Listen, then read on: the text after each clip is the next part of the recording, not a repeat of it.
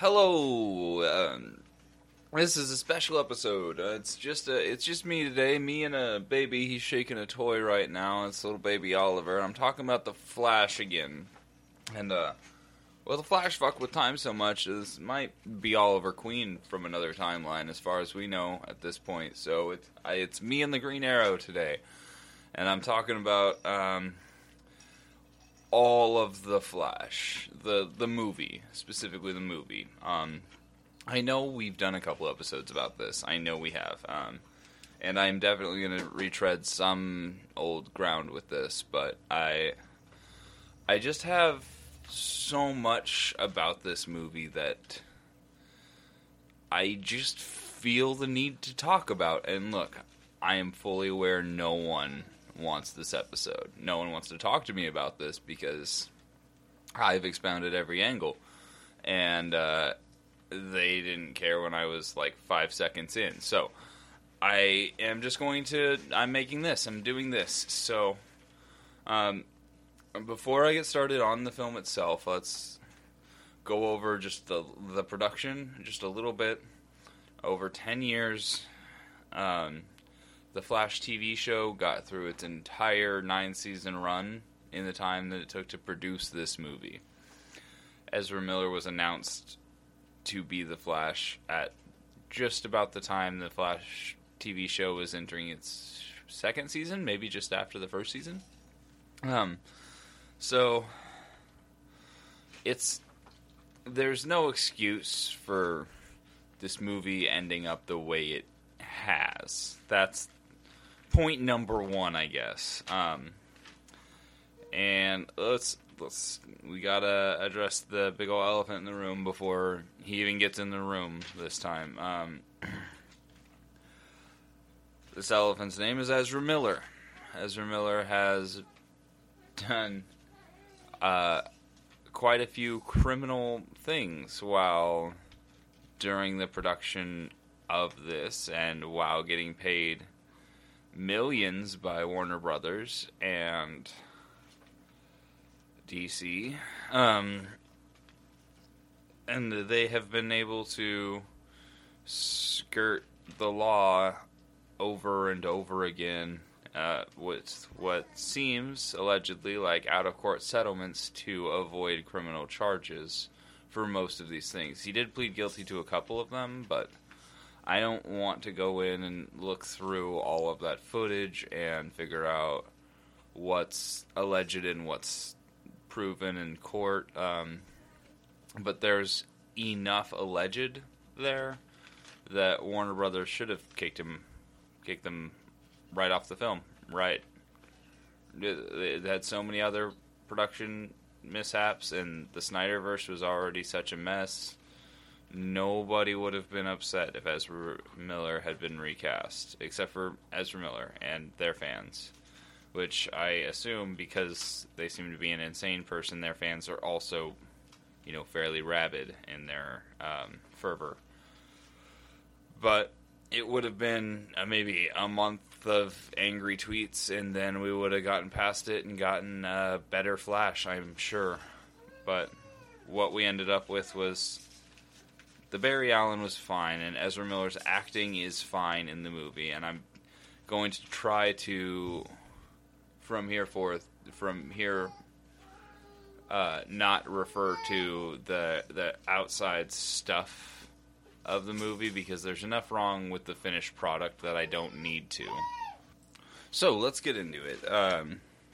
The opening, it starts with Barry Miller running late. Barry Allen running late. And he goes and he gets to his coffee shop, his normal coffee shop, and his normal barista is not there, who usually has the sandwich ready, and this barista is talkative, and it's a whole bit, right? Because he's got to be later than late, because Barry Allen's always late, because he's the fastest man alive. Ha ha ha ha.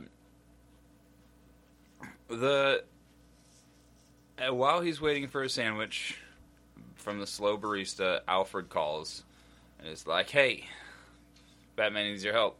And none of the other super people are available at the moment. They're all busy with something or not responding.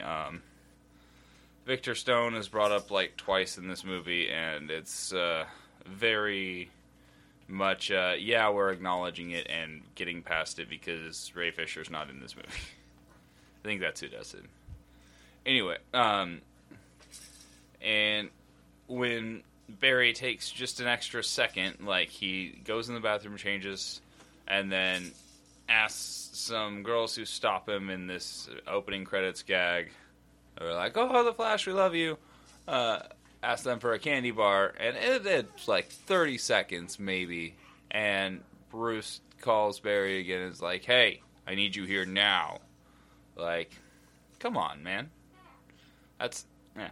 Anyway, he gets hit in the head with a candy bar, and he does not seem to pick up and eat the candy bar, though that would be really no time at all and help him because his calorie counter is low. Right, he's got a calorie counter on in like an Apple Watch, and he keeps looking at it, and it's like, "Oh, you're super low on calories," which I get that he doesn't have anything in his house, but why wouldn't he eat anything? Steal a hot dog or a piece of pizza like he does any other time. Like, he doesn't seem to have a problem with stealing people's food. He does it all the time, so it's weird to me that he would let it get so low, especially in an instance like this. Just run through a family's house and eat a bowl of cereal. Who is going to be that upset? This whole opening bit feels contrived in that sense. Not just, but in that sense specifically. Then we got a CGI Batman rolling down. He hops out of he's got a big old militarized bat thing that drops his motorcycle. Nothing sleek about anything this Batman does. He hops, or more, his CG model hops down out of this thing and does this exciting looking highway chase. And I'm going to bring up something I have a little bit later here right now. This CGI looks bad. And I know this is a regular thing, but I'm bringing it up right now for a reason. Anthony Muschietti, one of those, the director of the film, commented something along the lines of, we're supposed to see the CG like that because it's from the Flash perspective. If you think it looks weird, it's because it's supposed to. Which to me sounds like a cop-out in the first place. But in the second place, we do not see this Bruce Wayne at all from the Flash's perspective. This looks weird. The whole thing looks weird. The bike, like his motorcycle's model, looks good on its own, I'm sure. But with a person on it, doesn't look good. He does this cool little sliding maneuver, and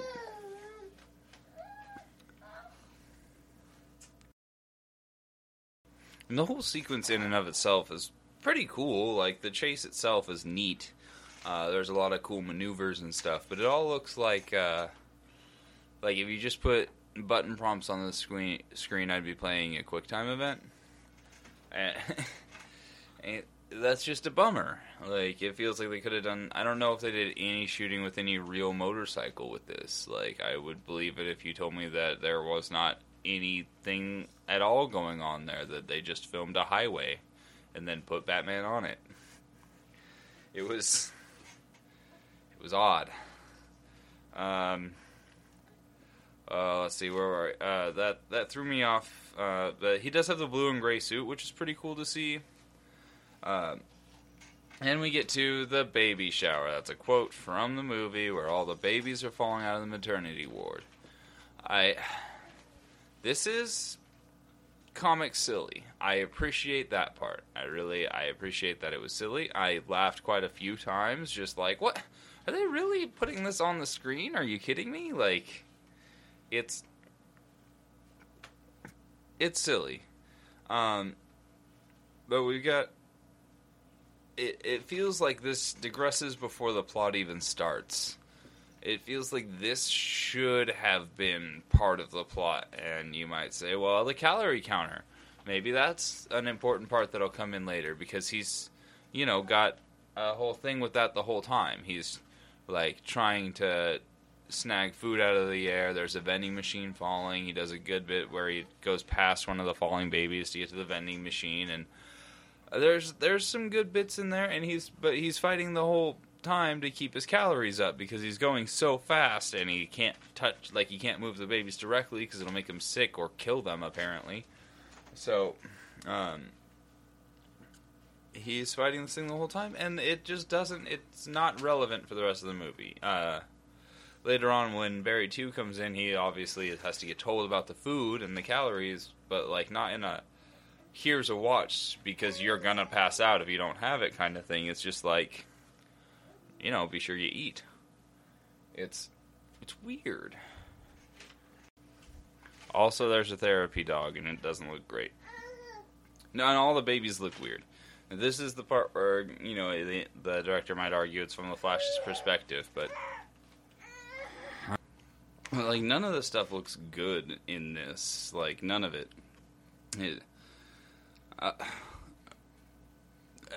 It all looks like really good PS3 stuff. Like, it just doesn't look good.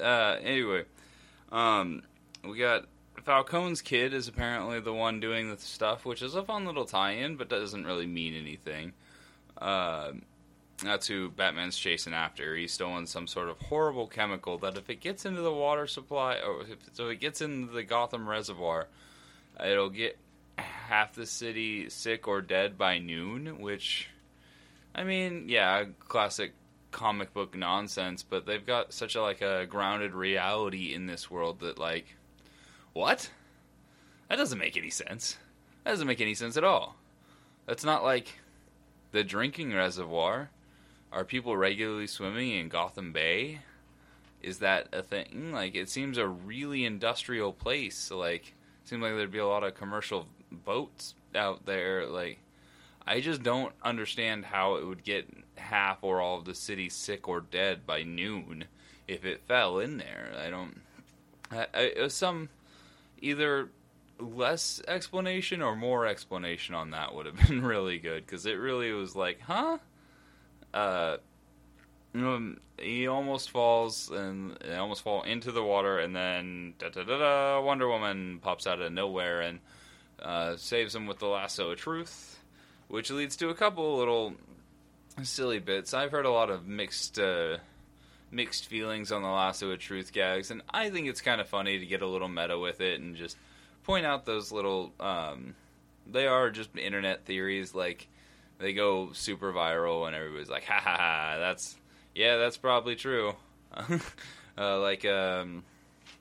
Batman says something about giving away his wealth would be way more effective than being Batman. The first thing he says is, my pride or my ego is way too big to say thank you, or something along those lines. And it's fun. It's fun to poke at those characters, and it's a Flash movie, and I appreciate the jokes in this movie because the Flash is a very comic book funny character. So his not only does he make jokes a lot, his comics are filled with jokes.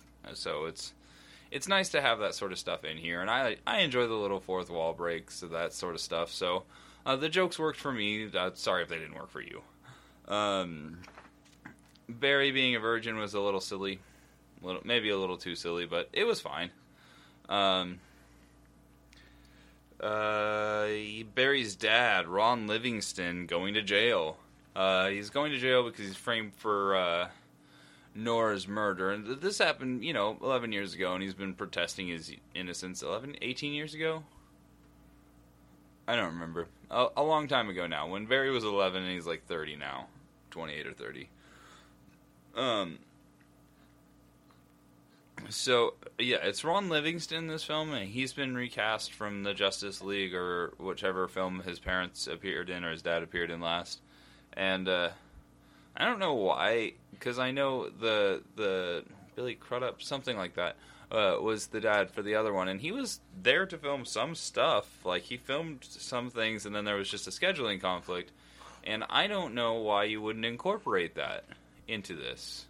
It would be so easy to, like, oh, hey, okay, you can't, I understand that scheduling conflicts are come up and are hard to work around, and maybe the stuff you shot wouldn't work in this context, but it seems like he really could have worked that into the film in a way where when he went to one of the timelines later on, he had just came back and his dad was a totally different person.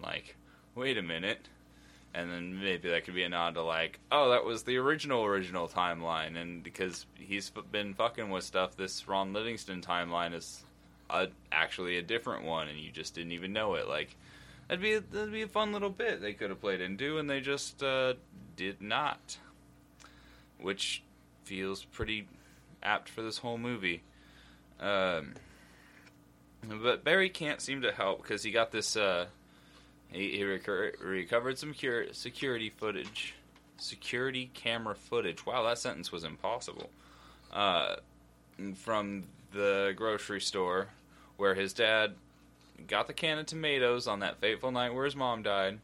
And because even after Wayne Tech was able to restore the footage, his dad doesn't look up at that camera to get the tomatoes when he's getting the tomatoes. I keep wanting to sing the VeggieTales theme.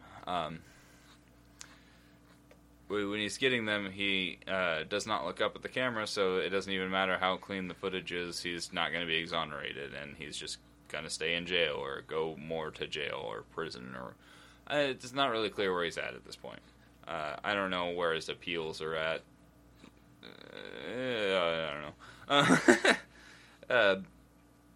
But he feels just desperate. Barry Allen feels incredibly desperate at this moment. He runs back to his childhood home, and he just stands there and remembers as a good little flashback to his mom making spaghetti, which is poignant for this film. So he just goes fast. He starts running. He runs fast and goes too fast, and he goes to the Chrono Bowl, which he just calls it later. I don't know if he thought about that for a while and then gave it that name, but I don't know. Chrono Bowl's all right. He went back a day and was able to figure out the kind of time travelingness of it. And it was oh, there's a lot of implications. I should go talk to my best friend ever, Bruce Wayne. So he does, and Batfleck does a really good job of portraying a tired mentor. He's really you should not do that. It's not gonna be good. You could destroy literally everything. And Barry's just but I could save my parents. I could save your parents. No, our scars remind us that our past is real. I tear my heart open just to feel, as says Batfleck. And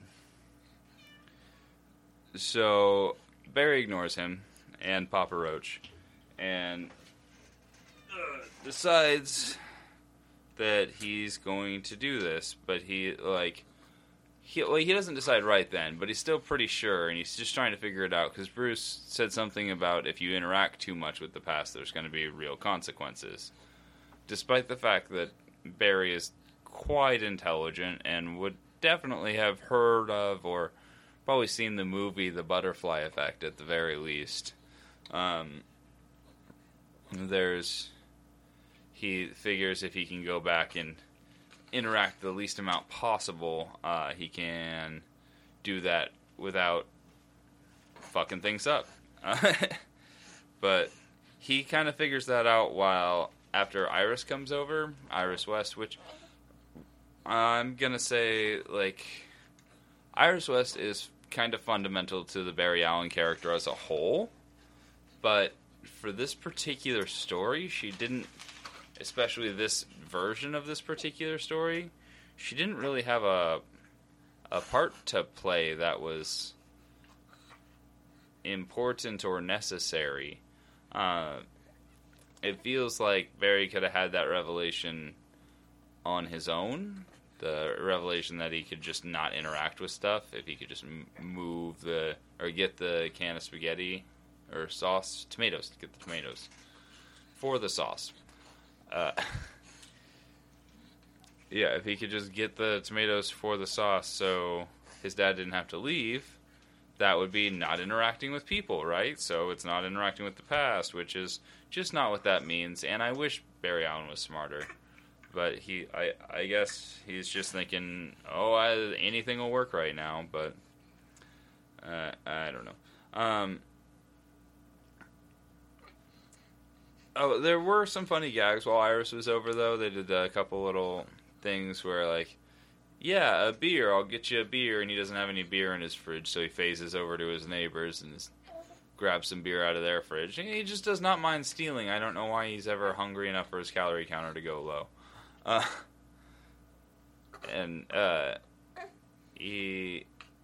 When he opens his beer, because he phased through the wall, he shook it the fuck up, and it just explodes. So that's pretty funny. That's a good gag. And then he did like run into his apartment and clean it up before she got in there, and he didn't like clean it up properly. He just shoved it all in a closet and it all falls out. And that happens twice. And those gags are both really well timed and pretty funny. It's just Iris feels like a means to an end every time she's on screen, and I don't mean that to belittle the performer. She did a great job. She was the interested in the awkward main character girl. Like she did her job. She did exactly what she was supposed to. There's no diss on the performance in this. Just the character wasn't necessary in this particular instance. It could easily have been on his own, having just a big think. Maybe he's trying to get drunk because he's so mad about it. I don't know. There's a lot of things because he can't get drunk. But there's a lot of things that you could have done that would have seemed better than this Iris bit that felt like it didn't really go anywhere. And I know she comes back at the end, but I'll talk about that there too, because she didn't really add much there either. I've heard a few comparisons to the Chrono Bowl to Interstellar. Don't do that. Christopher Nolan doesn't deserve that. Don't do that. But we get back to the Chrono Bowl. The CG in the Chrono Bowl is where some people assume that the director was talking about it being from Flash's perspective, so it looks weird to you, whatever. But all of the CG pretty much looks like that. All of it in the movie looks like the Chrono Bowl. It just looks like the Chrono Bowl took screenshots of it and, set them there. And they look particularly odd because they're mirrored one right after each other, like slightly different spaces in time. And the whole thing looks weird. And him sticking his head out of the Chrono Bowl, so it's just his head coming out of nothing in a rip in time, is really silly to look at. I don't know if they meant for it to be silly to look at, but it looks really, really silly. I feel like there would have been a way to do that so it didn't look quite as silly, but also sticking your head out of nothing is going to look a little odd no matter how you do it, but I don't know. I feel like there could have been some level of something that could have smoothed that out so it didn't look so silly. It just looked silly. I couldn't, he was figuring out time travel, and I was like, your head looks funny. I just feel like I should be more invested in the moment at that moment. He saves his mom by getting the can of tomatoes, and it's kind of this nice moment where he sees his mom for the first time in, however many years since she died, and he just sees her just being there how he remembers her, and it's really nice. He just sneaks a can of tomatoes in her cart and then goes back and gets back in the Chrono Bowl, and the memories from his past have altered. He sees memories he never had before, like him learning to shave, just growing up with his mom and his dad at home because they were both taken on that horrible night. And that's kind of a nice moment. The Chrono Bowl still looks odd, and it's weird Colosseum style thing.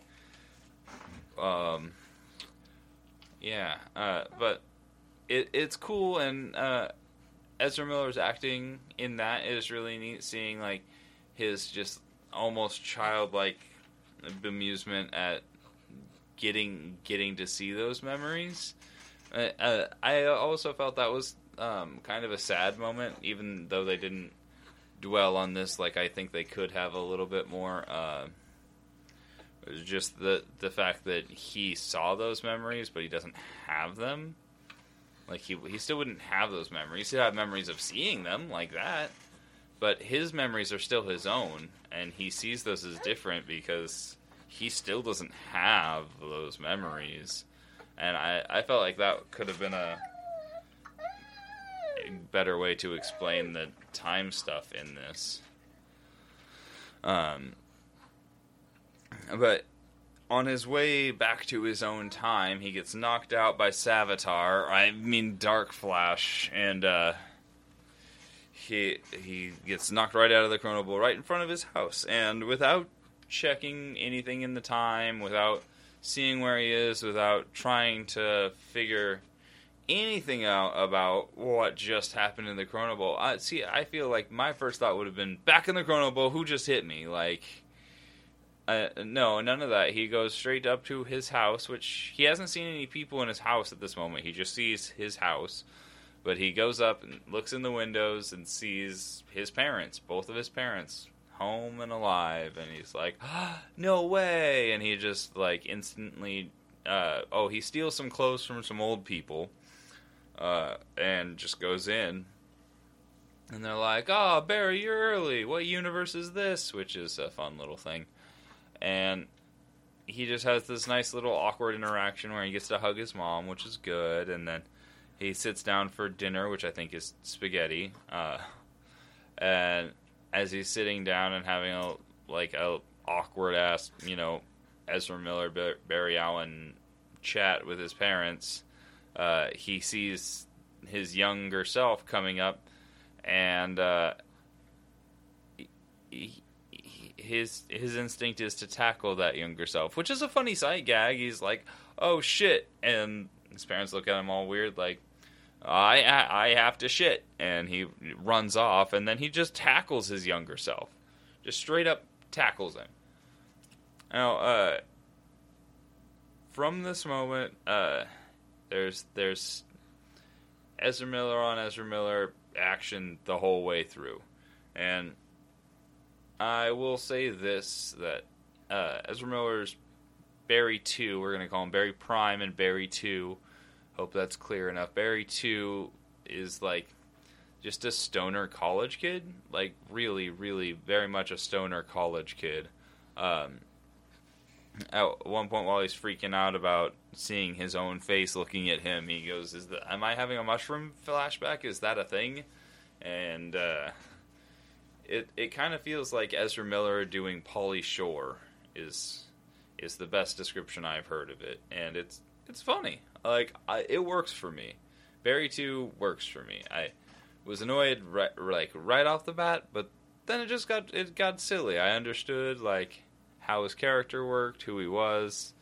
Like, I don't know. It was silly, and it felt like it came from an honest place in the timeline, like as far as like, yeah, Ezra Miller would absolutely, or Barry Allen would absolutely be carefree and like no worries if his mom was there, because all of his neuroses comes from that huge crime and his dad going to jail and his weird interest in like criminal law and stuff. All that comes from that was like a very formative moment for a lot of reasons, and so that changes a whole aspect of this character, and I think they played that part up really well. The distinction of the Barrys was really, really well outlined.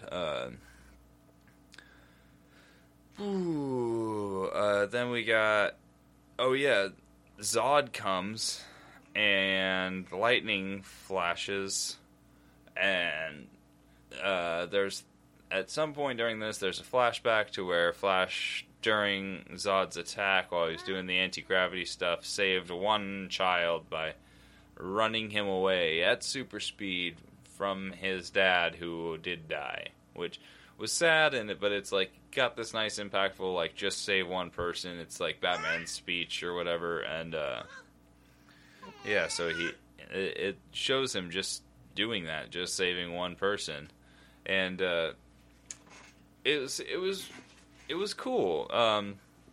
Until you remember later in the movie that he's not there to do that, so that kid just dies with his dad, I guess, in this timeline, which is sad. I mean, everyone in this timeline dies, which is sad, but, like, that especially feels like, yeah, that was your defining savior moment for yourself, and it's just not there. And then, so Barry doesn't understand time travel at all, and that's understandable to a degree, but he seems to believe that this Barry will somehow become him in the future. So if he doesn't get his powers this night, which is the night he got his powers originally, he won't get his powers.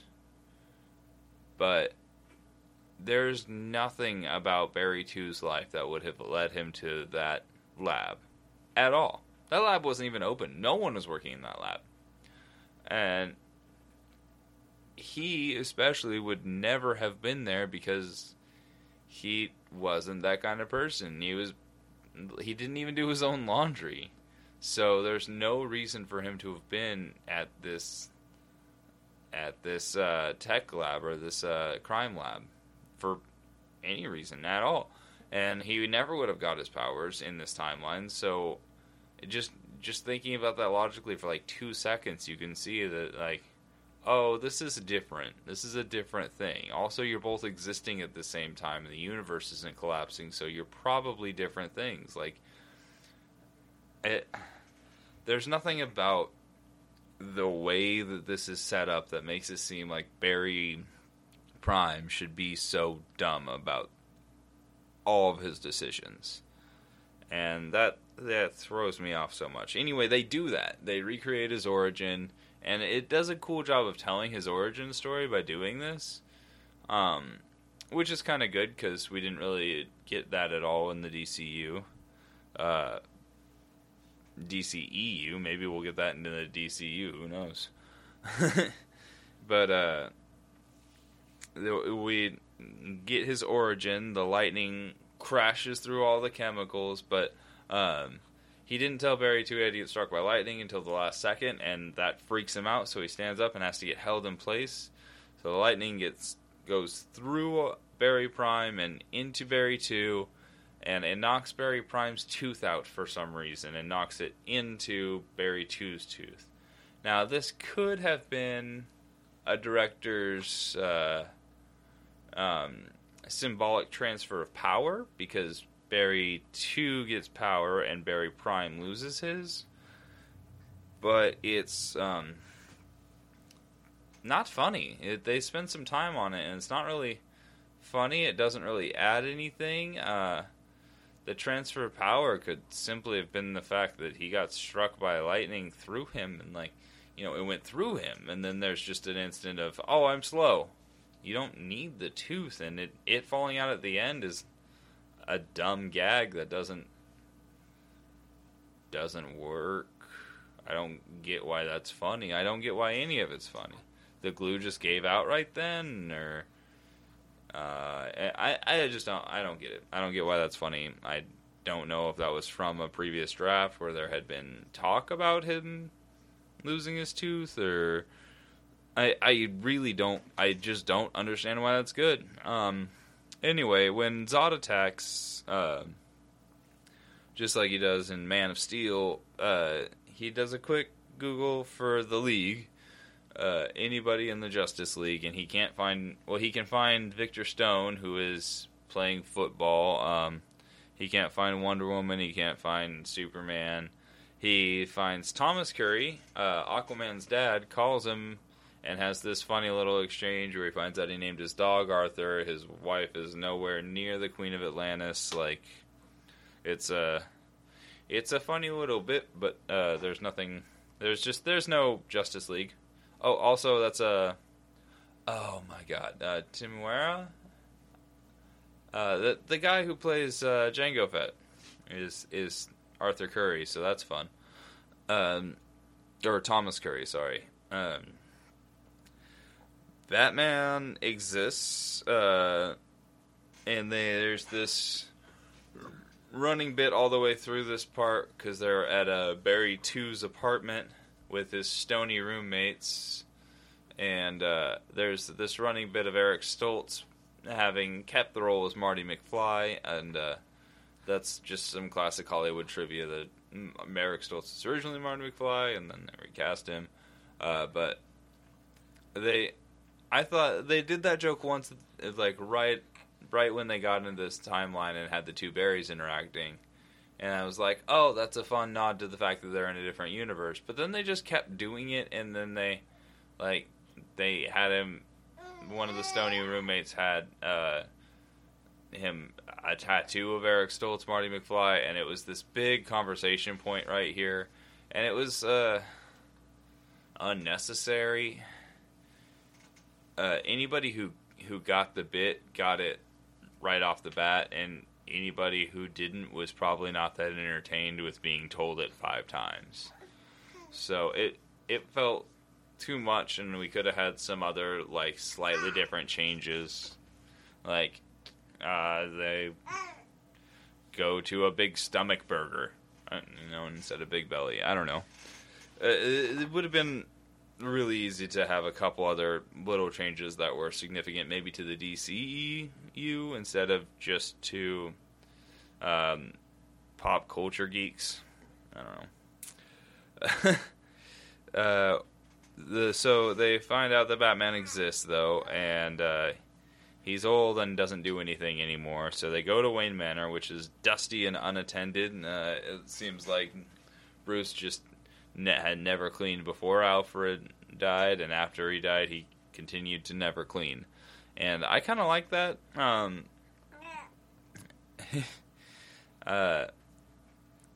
But they got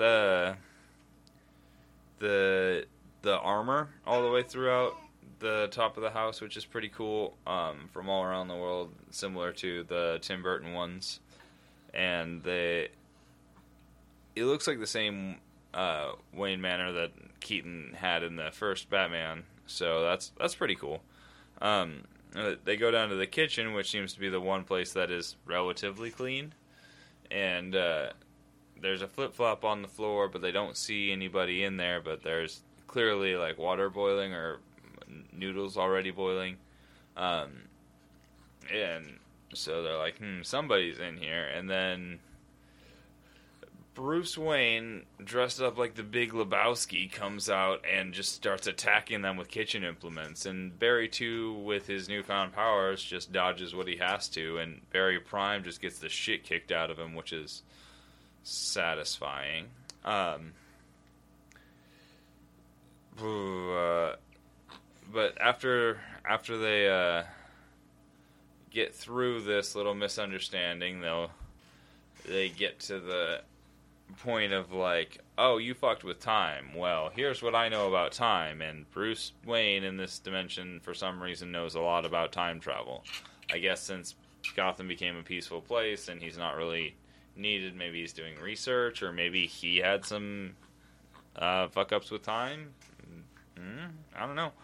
But he knows a lot about time travel, and he outright, like, unlike some movies you may have seen, I've heard some people say that might be a reference to the Back to the Future references within the movie, which kind of makes sense. But the way he says it, and then the way he explains it with the spaghetti, makes it very much seem like a dig at Marvel, which is odd because their time travel makes more sense than this. Well, okay, so not that it makes more sense. He explains it like a fulcrum point. When you go back in a point and change the past, that means everything that led up to that past was also slightly different than what had come before in the other past, because a different decision was made that's a different timeline that starts from a different place and ends in a different place. So you just made a different point in time where those intersect. And that's an interesting concept, and I like the idea of it. But they seem to take the time, explain this, and then just ignore it when it's convenient. So after the explanation of the time, how it works in this universe, or how it's supposed to work anyway, he chooses not to help when Zod's attacking, which doesn't really make a lot of sense, because it seems like this Batman's kept in practice. Like, he's really ready to fight. He's clearly older and not really taking care of the Batcave or whatever, but he seems to be taking care of himself at least, because he's in fighting shape. He's doing fine, but just because Gotham's safe, he doesn't want to save the world? I don't know. It seems a little flimsy on that. It just seems like a little bit of a refusal of the call to action that's a little forced. But the Barrys decide they're just going to go to the Batcave and use his Bat gear and all his Bat computers, and so Barry Prime starts using his Bat computers to get a backdoor to NASA and try and find any information on where Superman might be in this timeline. And during that, young Barry 2 is just running around the Batcave, picking up nostalgia gear. You find the laughing bag from Joker's death. You find the Batmobile, which I heard a different review say that this was an apt metaphor for the whole movie, was that they whip the sheet off the Batmobile. You see the classic 89 Batmobile. Oh, it's so cool. And then Barry 2 falls asleep in it. And that's all we really see with that. We got out this really cool thing. We showed it to you. And that was good, right? Right? That was super exactly what you needed. Anyway, while Barry's getting all desperate in his research, he sees the little computer's got a little camera on it, and he's like, "I know you're watching, Bruce." And then he goes on about how there's constants in every timeline, and I know you're good, and you should just do the right thing, kind of thing. And that spurs him into action, and he goes to his Batsuit room, and we see the classic suits from his movie and a couple other specialty suits that are really, it's cool to see. It's really neat to see. It's a fun little nod to the fact that it is the 89 timeline and not just his movies. But also I like the idea that all the different recastings are different timelines. So if you went back a little bit, like Batman 89 with Kilmer would have been a different movie than Batman 89 with Clooney, would have been a different movie than Batman 89 with Pattinson, which we might have just seen. Not quite, but it's just it's fun to imagine that those were all the same Bruces in the same general timeline. Like that was Bruce Wayne in that Gotham, but with a slight shift, a slight can of tomatoes moved maybe, or a shelf of tomatoes.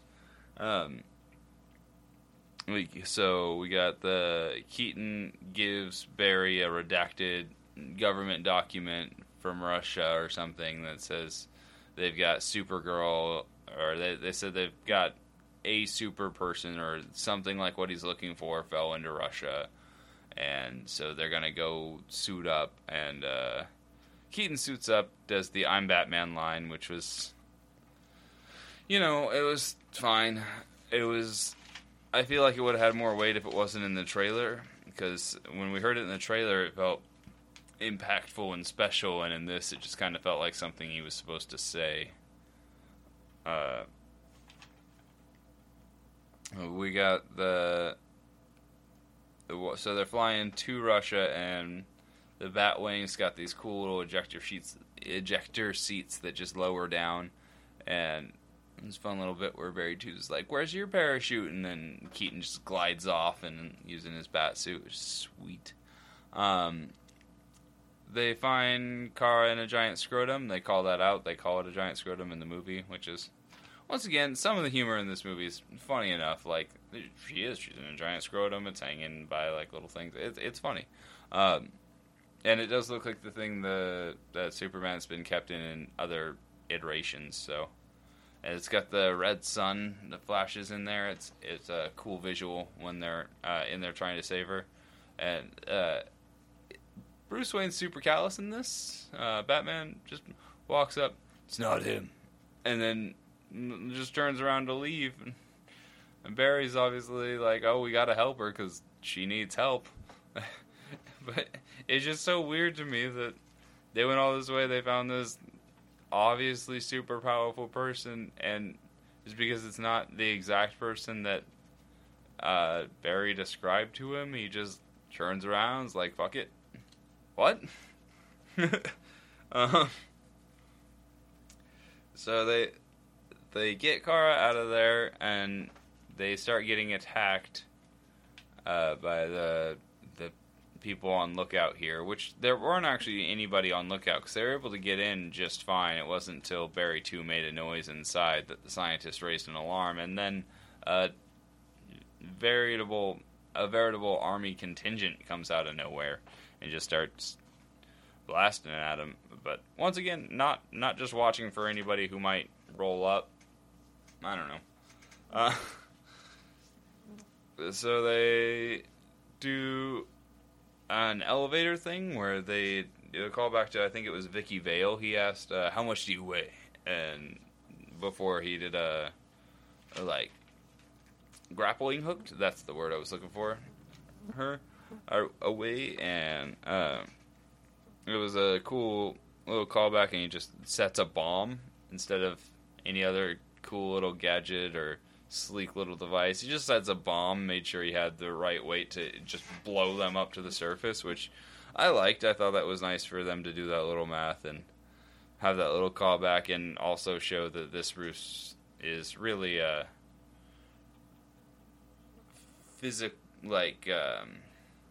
less technically proficient and just a little more brute force than other Batman, which is fun.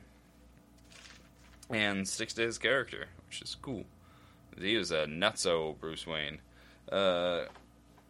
Once they're out on the top of the base, they kind of get cornered, but Kara's in the sun now, so when she gets enough energy, she fucking takes all these guards out, and she even saves Batman at one point. It's not entirely clear if it's intentional, but if she hadn't punched the bullet heading for his face, he would have just got shot in the face. So it's a pretty cool little moment, but with her attitude towards humans and her apparent lack of awareness for the whole time since she's gotten out, it seems weird that she would intentionally save him. So I don't know if that was just a coincidence or what. So they go back or they talk to Kara, and she's like, I don't really want to help you guys because humans suck. I've only been on this planet, and all I've known is torture. It sucks. You guys suck. I'm going to go to these Kryptonians who are here. They're my people. And so she fucks off after getting saved. Which, I mean, kind of makes sense in its own right, but also she did just get saved, and that should show her that not all people are bad. Like, they just risk their lives to save her, and I don't know, it feels like she is smart enough to understand that, but chooses not to. So Barry Prime decides at this moment that they need to get his powers back, so Bruce Wayne apparently has all those chemicals, or has access to all those chemicals that he needs to get hit with lightning with, and they just put him in an electric chair and throw chemicals on him, and Bruce Wayne's fine with doing this, fine with throwing the switch and potentially killing a young man for powers that don't exist in the world that he knows. Yeah.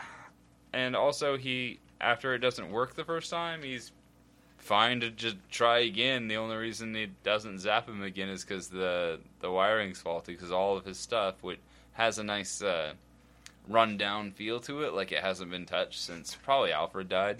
And that's kind of cool. It's like realistic that it just wouldn't work a second time, because that's a lot of power going through old devices. But it's also just funny to me that he was just like, yeah, all right, let's try again. Oh, it didn't work. But Kryptonians are sometimes dicks. So Supergirl flies all the way to Zod and then just sees him being a brutal, anything less than peaceful, and she doesn't like that. That's not what Krypton's about. So she, instead of, I don't know, doing anything at that moment, she goes back to the people she just abandoned. It feels to me, if you were in the spot where the people who saved your life couldn't get your time of day, then when you saw somebody doing something you thought misrepresented you and the only identity you know and all you have left, then you would probably just attack them, right? Not fly back halfway across the world to people you don't know who might help you have a better shot of defeating. I don't. The logic is flawed there. She could have went up and asked what happened to Kal-El then, because that's the only other people who might have any idea about any of that. And she doesn't think to do any of that. She's just like, oh, they're being warlike. Better go get help from these people I just effectively lumped in with scum. I just struggling to find the logic there, because I don't... The actress who played Supergirl did awesome. Sasha Calle, I think. But she did awesome. Her the moments where she got to just be Supergirl for 30 seconds at a time on screen, her performance was really good in those times. It's just she didn't get enough time. Her character didn't get enough time to make her motivations clear enough that it didn't seem silly when she decided to do some things. And then she comes back just in time that Barry, after getting shocked in the electric chair, is like kind of dying. He's not doing great, but he's like, shock me again, come on, and it doesn't work, so Supergirl flies him up to the sky, and there's this awesome cinematic shot. It was in, I think, every trailer they released of this movie, where she flies him up into the stormy sky, and there's just this awesome, it's really cinematically beautiful how she's lifting him into the sky, and then we cut, and he's been hit by lightning. There was something that really should have happened after that shot, because we saw it so many times in the trailers that, like, it should have been a build-up, and it didn't. It was a crescendo, not a crescendo. It didn't do that. It just crescended, and then it was over. I'm so baffled by that decision. Have Supergirl in the air, just like taking like 2 or 3 bolts of lightning to herself while she's taking this for Barry, like, show some level of impact to that moment. Like, you swung back a hammer and then you just casually set it down. We wanted that watermelon smash, Gallagher, and there was no any of that. People get that reference still? I don't know.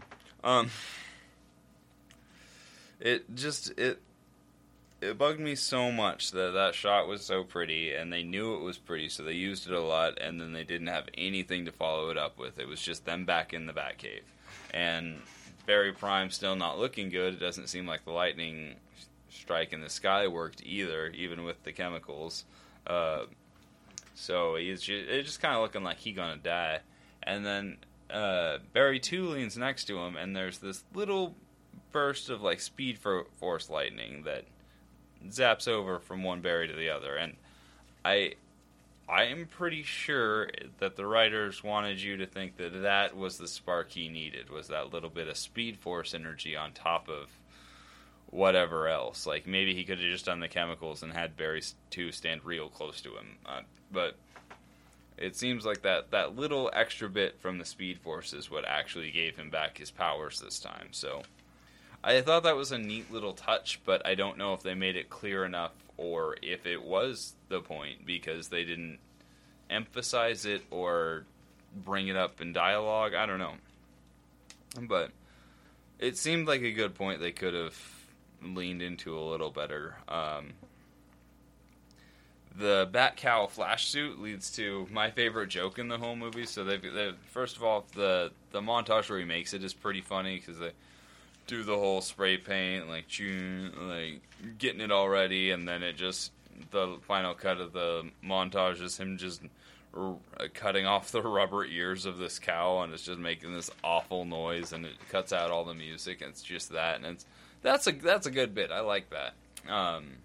And his flash suit looks kind of silly, but it also looks kind of like Uncanny Valley scary, because it's Flash on Batman. I don't know. I think that's actually a reference to the Flashpoint comic, but I can't remember for sure.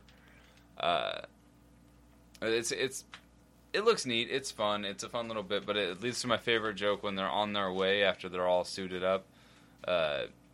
Barry 2 just turns his head all the way, and if you know anything about the old Batman, you really couldn't turn your head in the suits. And so there's just this half-faced, smushed into the side of this Bat-Cowl Ezra Miller face. And that was the funniest joke in the movie for me. Just actively, I've always wanted to see what it looked like when somebody turned their head in one of those cowls, and that it not only satisfied that need, but was pretty funny in the moment, because it caught me off guard. I love that. So that was a good bit. Barry 2 comes into his prime at this moment. Not in this moment, but like this is where he starts to really. Barry 2 overheard Barry Prime discuss the fact that his mom had to die for his other timeline to happen. And he kind of like gets the realization that, oh, I am doing this to prevent my mom's death. Or his mom's death. Like, it doesn't seem to sink in all the way, but he seems to kind of have an understanding that this is heavier than he was giving it credit for. So it's cool to see a little bit of character development, and like having Barry Prime almost die in front of him was like, you could tell that affected him. And the way Ezra Miller plays it, you can really feel that, and that's having both ends of that character development, both the mentor and the student role,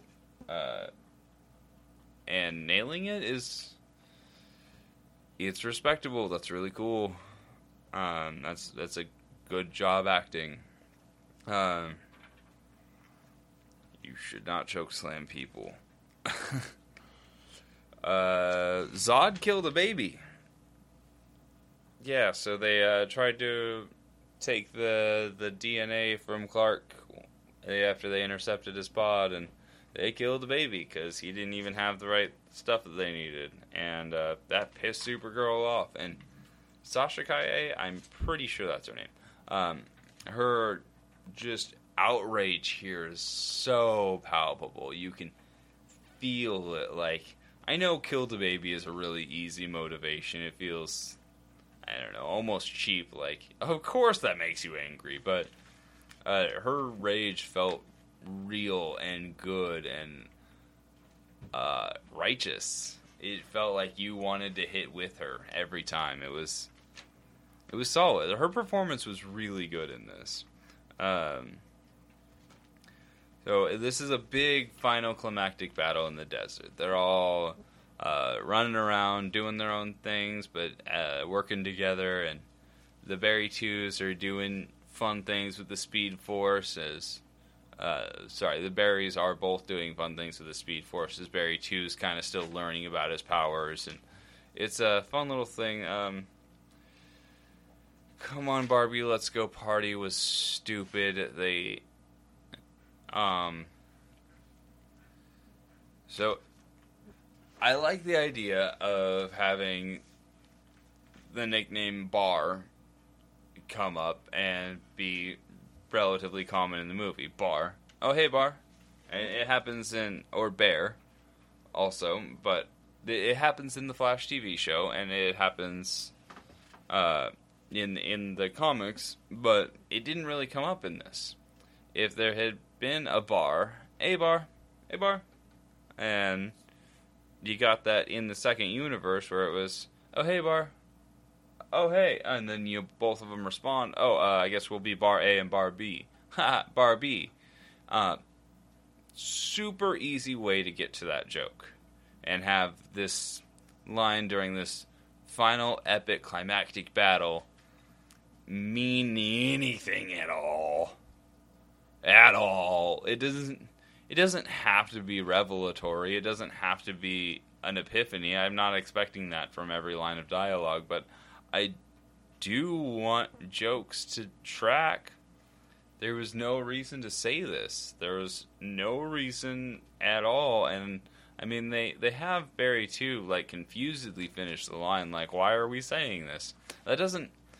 Lampshading this doesn't make it better, it just shows me you have a bad taste in lampshades. It's weird. So, Bat and Soups die the first time.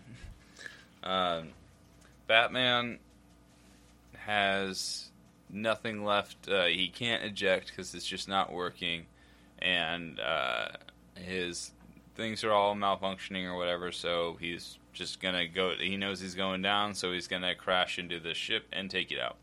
But the ship is shielded, so he dies in vain, and then Supergirl gets the upper hand got on her, and she loses in her fight, where she gets stabbed and the DNA extracted from her. So both Flashes go back in time, and they appear right above their own heads, and while they themselves are fighting this, they go and try to save the other two again. So Batman, instead of crashing into the thing, I think Barry Prime is just like, Bruce, it's shielded, and so he just goes roger that and pulls up, and I don't know. So he tries to attack these big-ass guys, and he ends up getting out of the Batwing this time, but he's getting fucked up. But he is fighting like this Titan Kryptonian who's just bigger than all the rest of them with no explanation, and he bombs the shit out of it, like bomb, bomb, bomb, bomb, and it's really cool because you can see he wouldn't have won, not without any kryptonite, but he actually put up a fight against the biggest, baddest guy on that battlefield, and that was just a cool way to see Keaton in action one last time. And he gets this last bomb on the back of his head, and it just boom, and he's just sustained too many injuries, so it looks like the big Kryptonian's gone down, and while you think he's dead, Keaton does this thing, Keaton does this thing where he dies. But Barry Allen's just holding him in his arms, and it's just like, we can't bring you back, can we? And, you know, he knows that Michael Keaton doesn't have context for this. He's just kind of, I'm trying to think of the word. There's a word for it, but talking out loud to explain things to himself. And, Michael Keaton, Batman, just goes, you already did, because, you know, the context to him is that, he got brought back out of retirement, so he got brought back. He died in kind of like a way that felt honorable for him instead of how we thought he was going to go, just holed up in his mansion alone. So, like, it was a really touching moment in that way. And, that was cool. So they go back, and they go back into the Chrono Bowl, and Barry 2's got this piece of Kryptonian shrapnel in his arm, and it's healed into his arm because he heals hyper fast. And instead of like trying to phase it out of his arm, he just starts using it as a weapon. And from that moment on, he just is dead set on fixing this, because, I don't know, there's some implication that he loves Supergirl for some reason, but that's real flimsy. It's just, like, I think he is aware that his mom doesn't want to die. Or, of course his mom doesn't want to die. He's aware that his mom will die if they don't fix this timeline. But I think that's where his desperation comes from, and I think it's clear in the way the character's portrayed as well.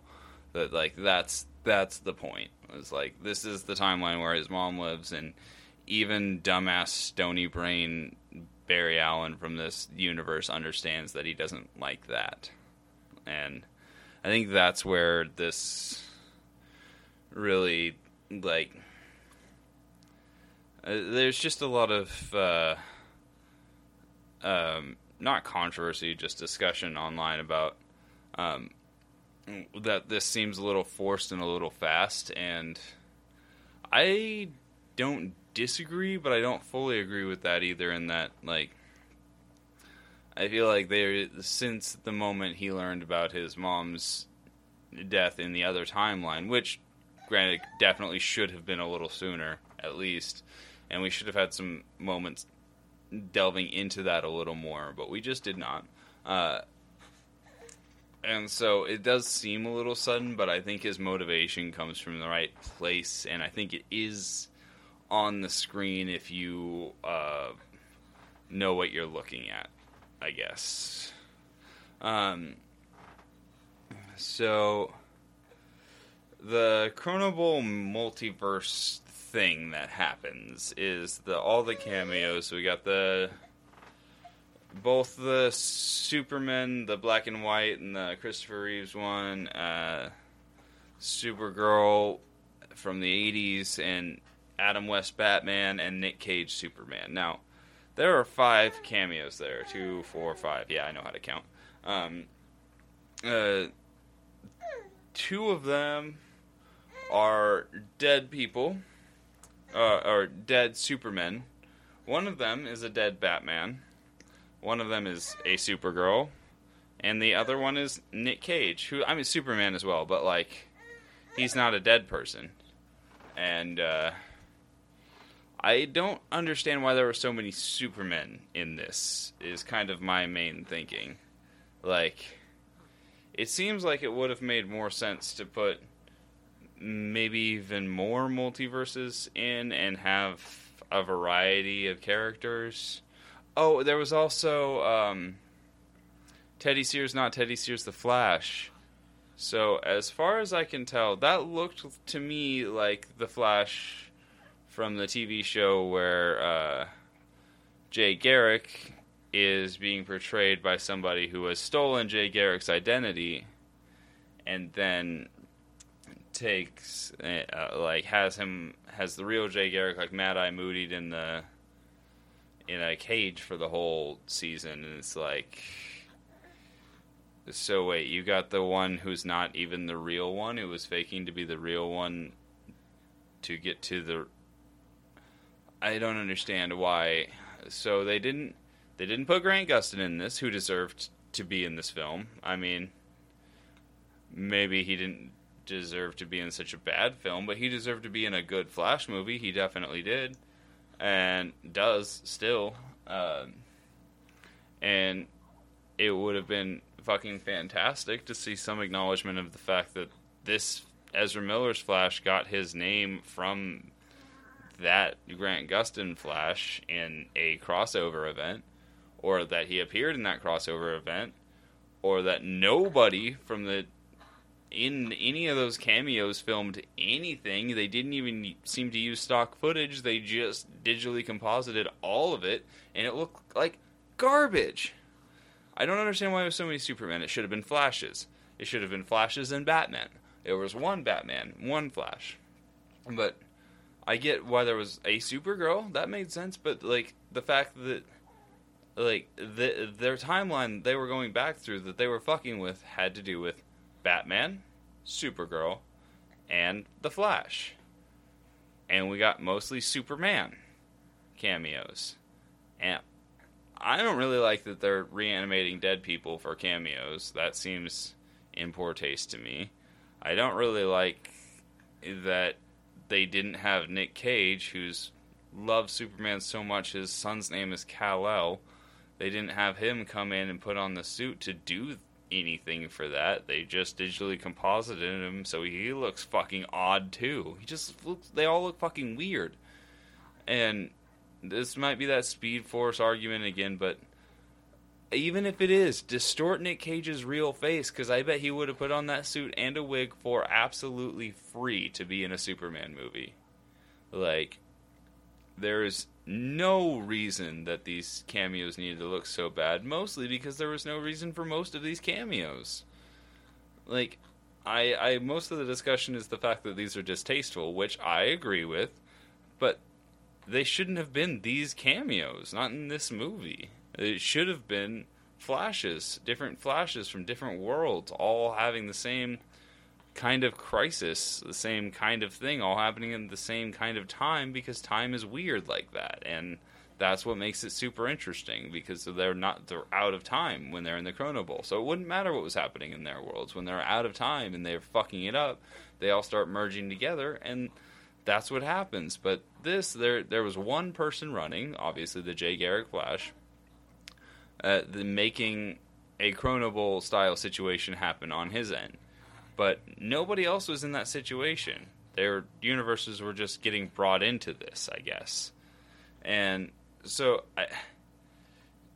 if they wanted to do these old school cameos, and they wanted to show the universe ripping apart, they should have had the Barrys have a little bit more of a conflict and start running after each other and, like, break out through the Chrono Bowl and go into these worlds. Like, run past these, like, go past, like, old footage of them. Just send the Chrono Bowl through the black and white shots of old George Reeve footage, or Chris Reeves footage, or that Nick Cage thing. Just have Nick Cage suit up and stand there and have the Flashes run by and just have Nick Cage go, whoa, like a Nick Cage thing.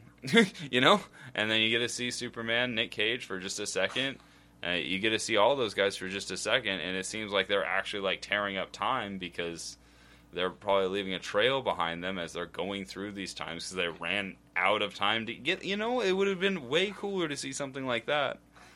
But it would have been made way more sense even then for those to be Flashes and not Supermen. Why is it so many Supermen?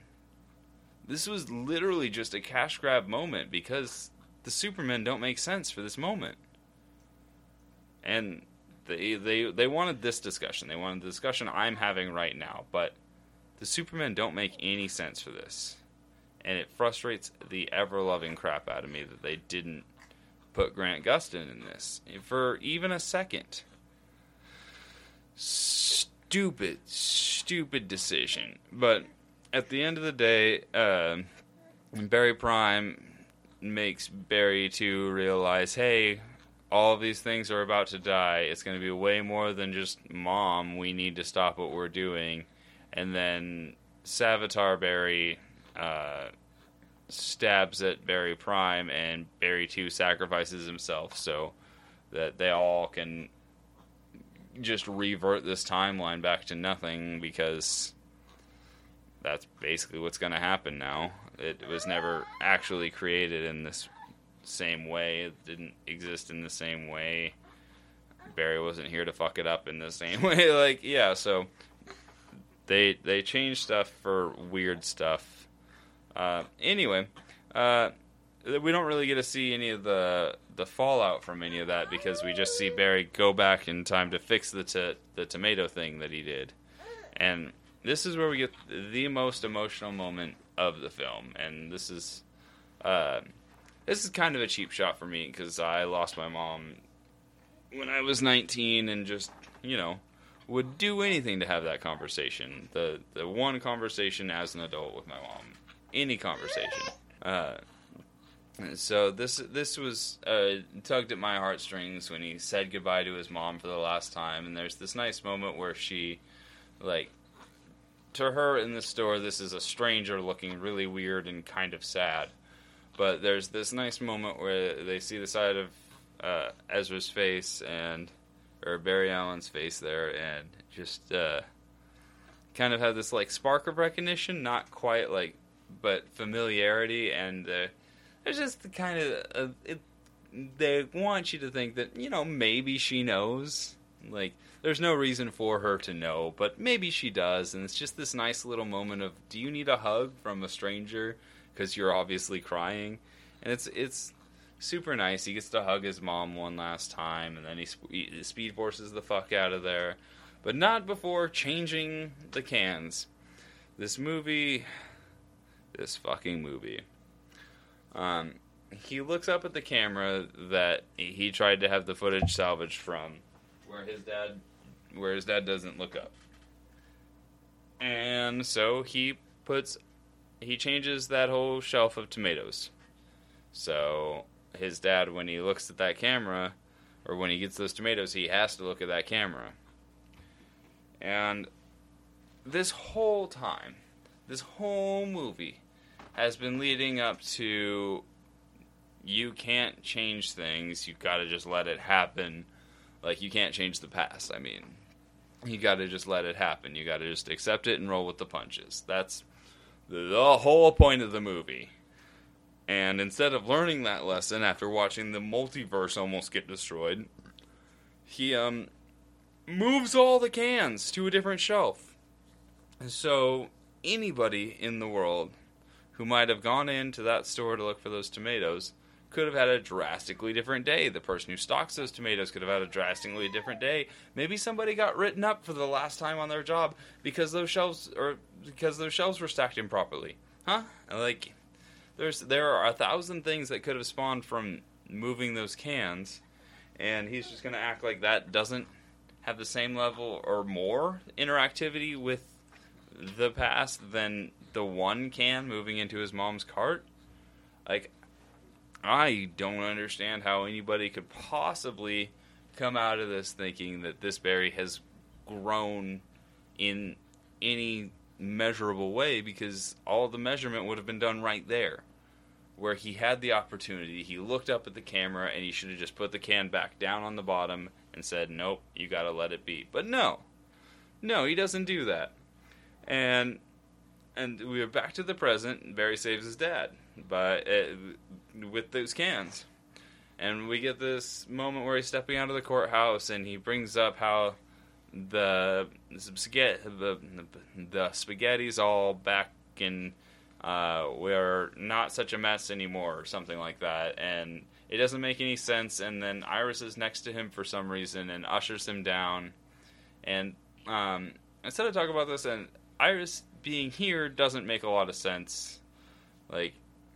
She came over once, and then she's his number one support for the trial. It seems weird that he wouldn't try and walk out with his dad at this moment. And the reporters all ask him for a quote, which is interesting. I mean, I guess he's the child of the guy who's been in prison. So, but do you think you'd want the guy that was been? I don't know.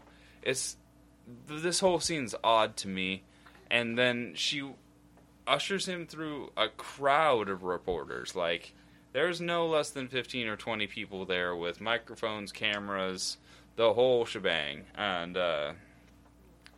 we cut to them talking for a second, and then we cut back to them, a shot facing where they just were. All of those reporters are gone. Like, normally I am pretty forgiving about background little shots like that, but this was an entire crowd of people immediately dispersed, like less than 30 seconds cut away, and they were gone. Zip. There were 3 or 4 people left standing there, but they didn't look like reporters. They just looked like people standing there, looked like extras. It is so close to the end of the movie, and you can't. It's so frustrating that little things like that go by on a movie with this big a budget, with this much time, with this many hands working on it. There's nobody stopped and was like, "Hey, we should use a different shot that has at least a couple more people in it."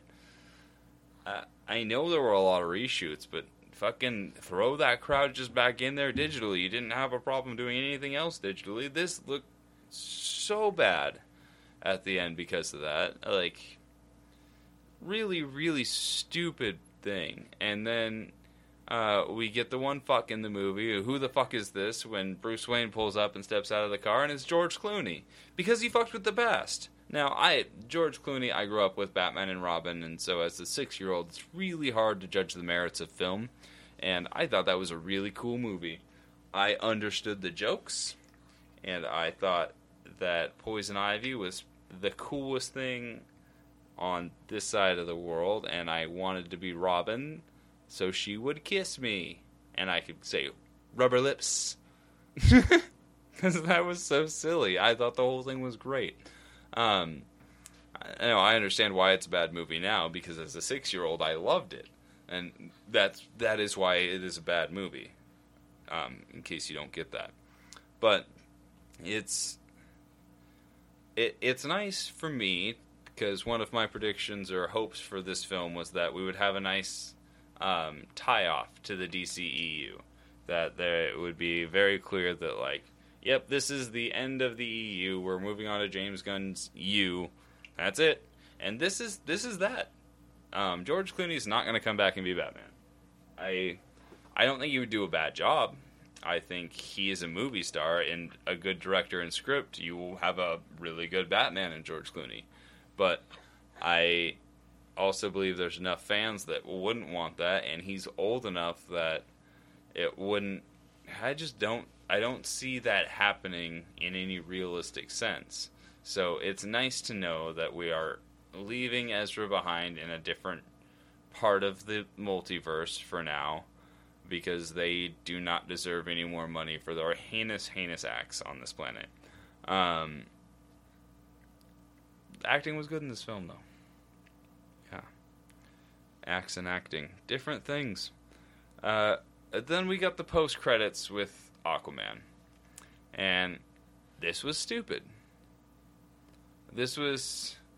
there was this nice little moment where he was talking about how all the Bruces are different, but then you're the same because you're furry, lovable, motivated by bacon, and I've heard some interpretations of this as like he was going around the multiverse, and this is him trying to explain, like, he's trying to, like, oh yeah, Aquaman's the same in every multiverse, but I don't think that was what it was. I think this was a joke. I think this, like everything else in this movie, was a joke. Was that the Batmans were different, so he went and saw Michael Keaton, and then he went and saw, when he got back to this timeline, he's seeing George Clooney, and they're all different. But in this one, he's the same. And in the Keaton timeline, he was the same because the dog was basically the same as who Aquaman's character is. I think it was just a joke about that. I don't think there's any fundamental, like, oh, Jason Momoa is Aquaman in every timeline, because he clearly wasn't in that last one. He was not existent. So I just wanted to get my thoughts on that post-credit scene. That I don't think he's been traveling around different multiverses. I think he was just trying to explain to Aquaman what was going on, and Aquaman is drunk, and that's silly, I guess. Because alcohol abuse is great if you've got superpowers. Thumbs up? Anyway, I don't... The end point, I guess, for all of this, and the reason I felt the need to do this, is that a Flash story is easy. And I mean that in the broadest sense possible. I mean to say that if you gave let's say a 12-year-old with a propensity for writing, let's say they are already a writer of some varying level, and you gave them the key plot points this film, like with Ezra Miller and George Clooney at the end, if you gave them the key plot points to this film and told them, write a script around these plot points, you would have gotten a better story from that 12-year-old than you would have gotten from 40-plus writers on a single script. That is stupid. Anybody who's ever written anything, I feel like, knows that is stupid when you are firing people for creative differences left and right, but you're going to keep parts of all of those scripts. This doesn't make any sense. This actively doesn't make any sense. Just do an outright word-for-word adaptation of Flashpoint if you're going to fucking go this bad with all of this. Because there's nothing in this movie that was so bad I was like, that ruined this movie for me. But there was so much in this movie that did not connect or make it feel like a comfortable story or a coherent film. Even it felt like the Mario movie, and that's not a diss on the Mario movie. The Mario movie is made specifically for children and audiences of Nintendo products to go, oh cool, look at my reference, look at the reference in the antique shop, because the antique shop, that's like when I was a kid playing games, ha ha ha, because I'm old now, I get it, ha ha ha, and that's, it's funny, and like, it's good, it's fine. Like, the Mario movie is a boilerplate, like, adventure for kids, and it does exactly what it's trying to do, and that's great. But this does exactly that, and then it's trying to do deep themes and emotional moments, and like, you can't have this impactful of a story and not take any of your themes seriously. That's not to say you can't joke. You can have jokes all the way through. I've joked at funerals before because it eases the tension and makes me feel better. It's not about that. It's about using the room and reading it. Like, if I was at a funeral for anything where somebody may have taken their own life and I made a joke about suicide, that is horribly distasteful. And it feels like that's what this movie was. It was jokes about that. And it's a wretched thing to have to say this very easy story with very, like, cut and dry plot points that any comic books fan knows at this point, and just shove your fist in its ass so hard. And like, you like this puppet? This is a good puppet. The Flashpoint one, you like that one? And like, no, I liked Flashpoint, and now it's a corpse on your arm, and I don't know what you're doing with that.